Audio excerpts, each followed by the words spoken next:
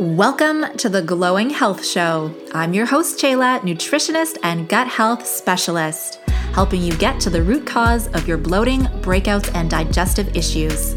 Each week, I'll be sharing information and inspiration with simple and effective strategies for all things health, mindset, and personal growth.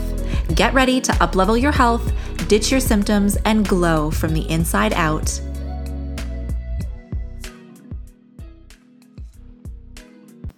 Hello, and welcome. Thank you so much for joining me today. I really appreciate it. This is another episode of the Glowing Health Show.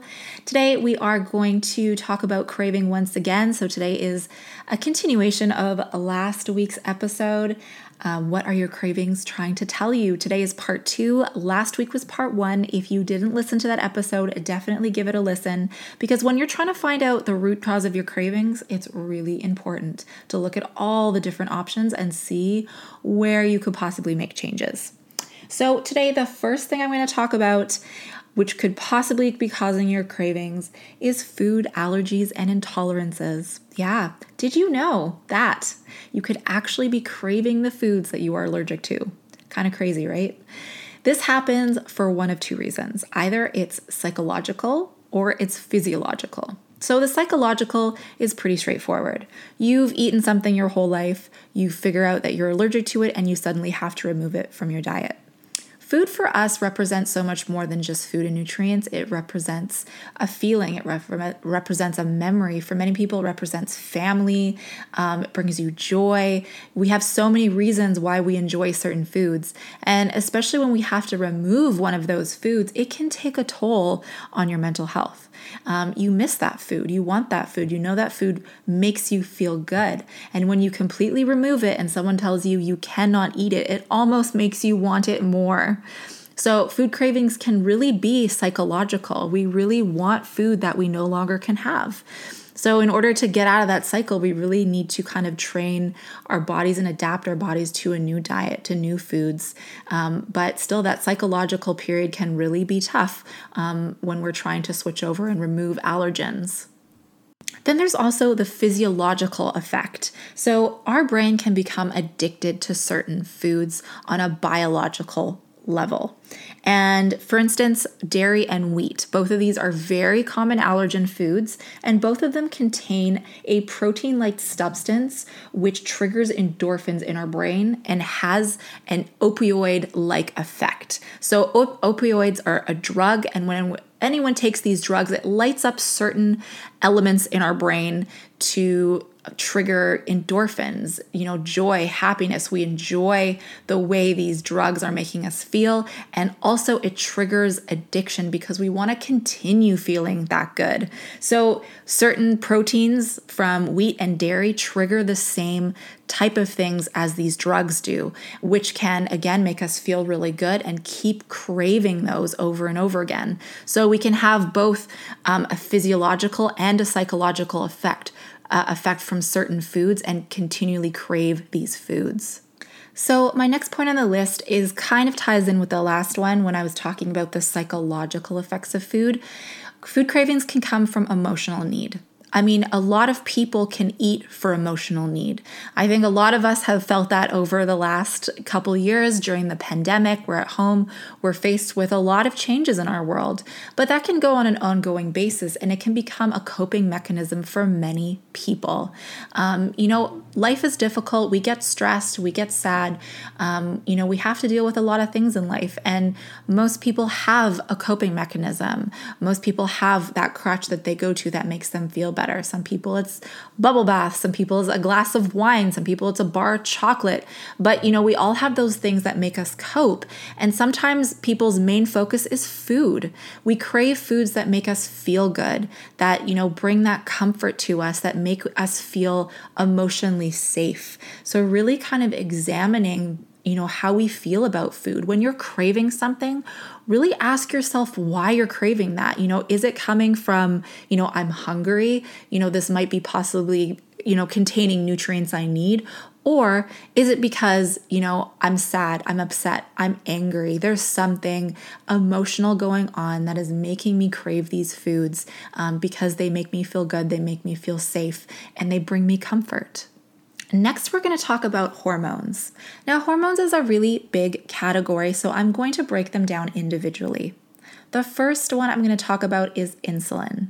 So insulin is responsible for our blood sugar regulation. Every time we eat a meal, carbohydrates, fats, or proteins, insulin helps to convert that into fuel, so glucose in our body. It helps to break it down. It helps to store it in our liver. It helps to get it to places it needs to go, like our muscles and tissues. What happens when we eat a balanced meal is that our insulin kind of spikes a little bit and drops a little bit. I almost want you to imagine kind of like a little hill. So if we consistently eat balanced meals throughout the day, our insulin spikes in these little hills, little spike, little drop, little spike, little drop throughout the day, which gives us consistent energy throughout the day, which also kind of reduces our chances of food cravings. Now, if we eat high sugar, simple carbohydrate foods, processed foods, which are mainly made of sugar, this causes our glucose to spike. So our insulin will then spike a lot and drop a lot. So I kind of want you to imagine like a mountain. Your insulin is spiking like a big mountain and dropping like a big mountain. And the issue with this is that when it's spiked a lot, it gives your body a little bit of a high. You're getting a bit of a sugar high, but then it suddenly drops and you want that sugar again. You need that energy again, because once your insulin drops, you're going to be hungry. You're going to need more energy. Unlike the little hills, when we're eating balanced meals, little spike, little drop, we're getting that consistent energy. But with the big mountains, we're getting, a big burst of energy and a big drop, which creates imbalances in our body, imbalances in our blood sugar, and we crave that high. We crave the energy. We need more fuel. So when our insulin is thrown off, this can create a lot of food cravings. Over time, this can become, constant. This is how people get metabolic imbalances. This is how people get diabetes and prediabetes. So making sure that our insulin levels are healthy. It's not just about the food you ate today. It's about how you eat food regularly. If your blood sugar is constantly being thrown off, your metabolic health, your insulin health isn't going to be good. So making sure that you're regulating balanced meals and you're making sure you're looking after your blood sugar is really important to reducing those cravings. The absolute best way to do that is to involve more fiber in your diet. Studies have shown that even if you eat sugar-fueled foods during the day, but you eat high-fiber foods, that even kind of lowers the impact it has on your insulin. I'm not saying you should eat sugary foods and processed foods and balance that out with fiber, but it just goes to show how much of an effect fiber can have on your blood sugar. The obvious ideal is that you're going to be eating fiber-rich, protein-rich, whole carbohydrate-rich, and fat-rich meals throughout the day consistently. So you have your meals, you're spacing your meals out in a proper way, because if we constantly eat throughout the day, again, that's still spiking our insulin all the time. So we want to make sure to wait a few hours between each meal, 4 to 5 hours between meals, to allow for our insulin to naturally spike and naturally drop and tell us that we're hungry again. If we're eating snacks throughout the day, our insulin level is still being triggered constantly. So spacing out your meals and eating whole, balanced meals will really help to reduce your cravings. The next hormone we're going to talk about is cortisol. So cortisol is really our stress hormone. So whenever we're stressed, whenever our body senses stress in our environment, it produces cortisol. If we are chronically stressed or our body perceives stress chronically in our environment, then our cortisol levels will continue to be elevated and always be on.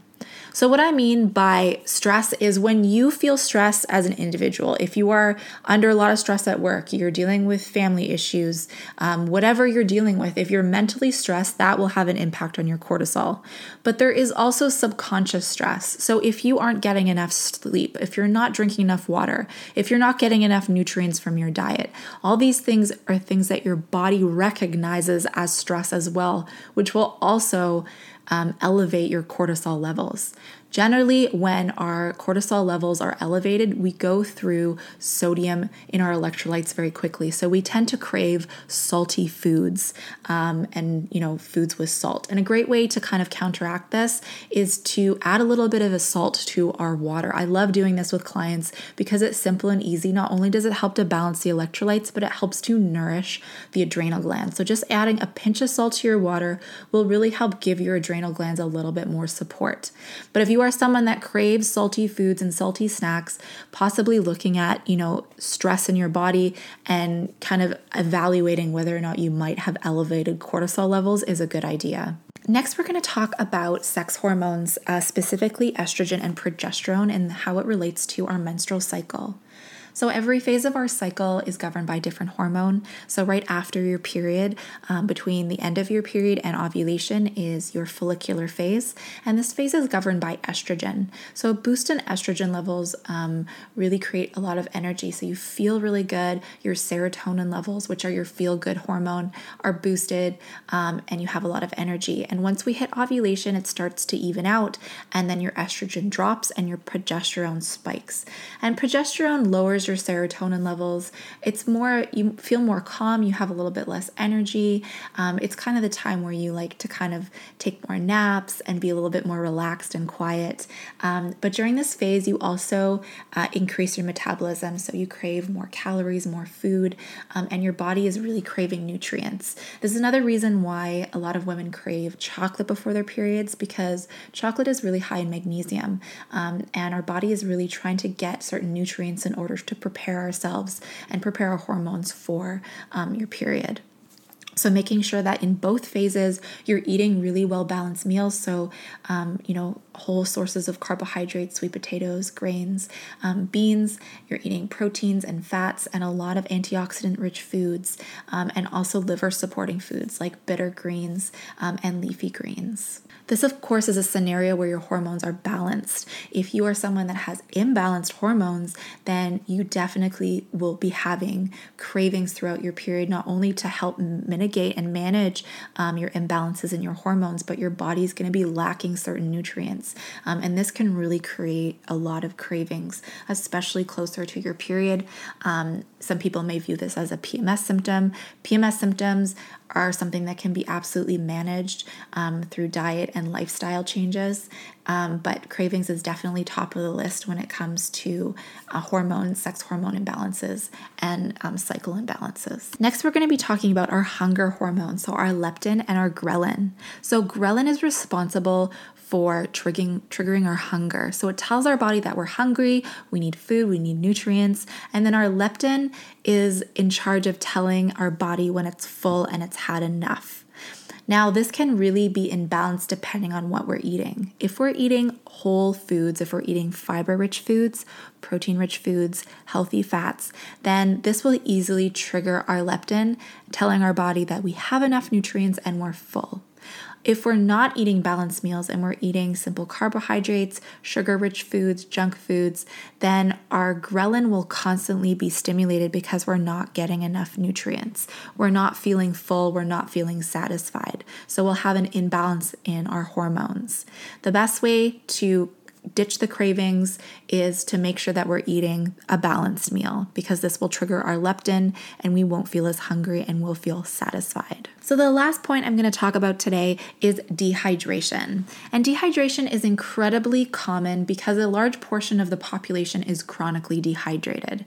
We just drink enough fluid just to keep our bodies going, but in all honesty, our bodies are made of 60% water. We need a lot of fluid, and all the opportunities we usually take, instead of drinking water, we drink coffee, we drink tea, we drink juice, we drink pop.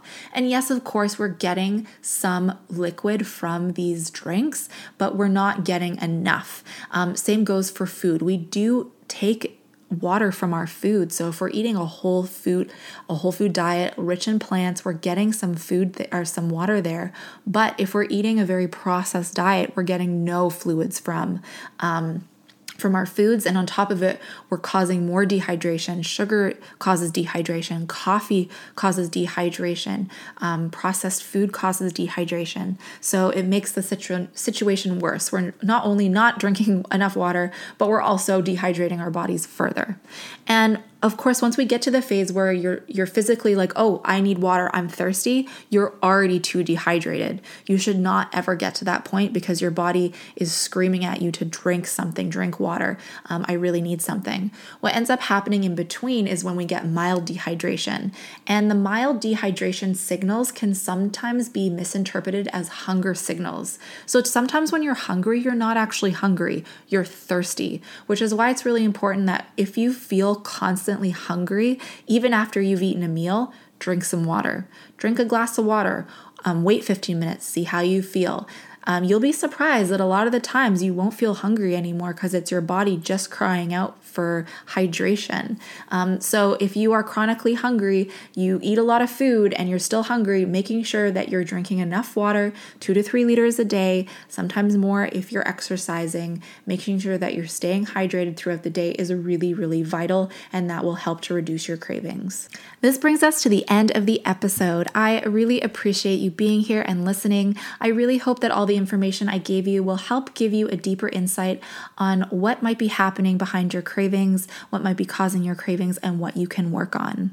I would absolutely love to hear from you. If you have questions or feedback about this episode, please contact me over on Instagram at @nutritionistchayla. Just send me a DM.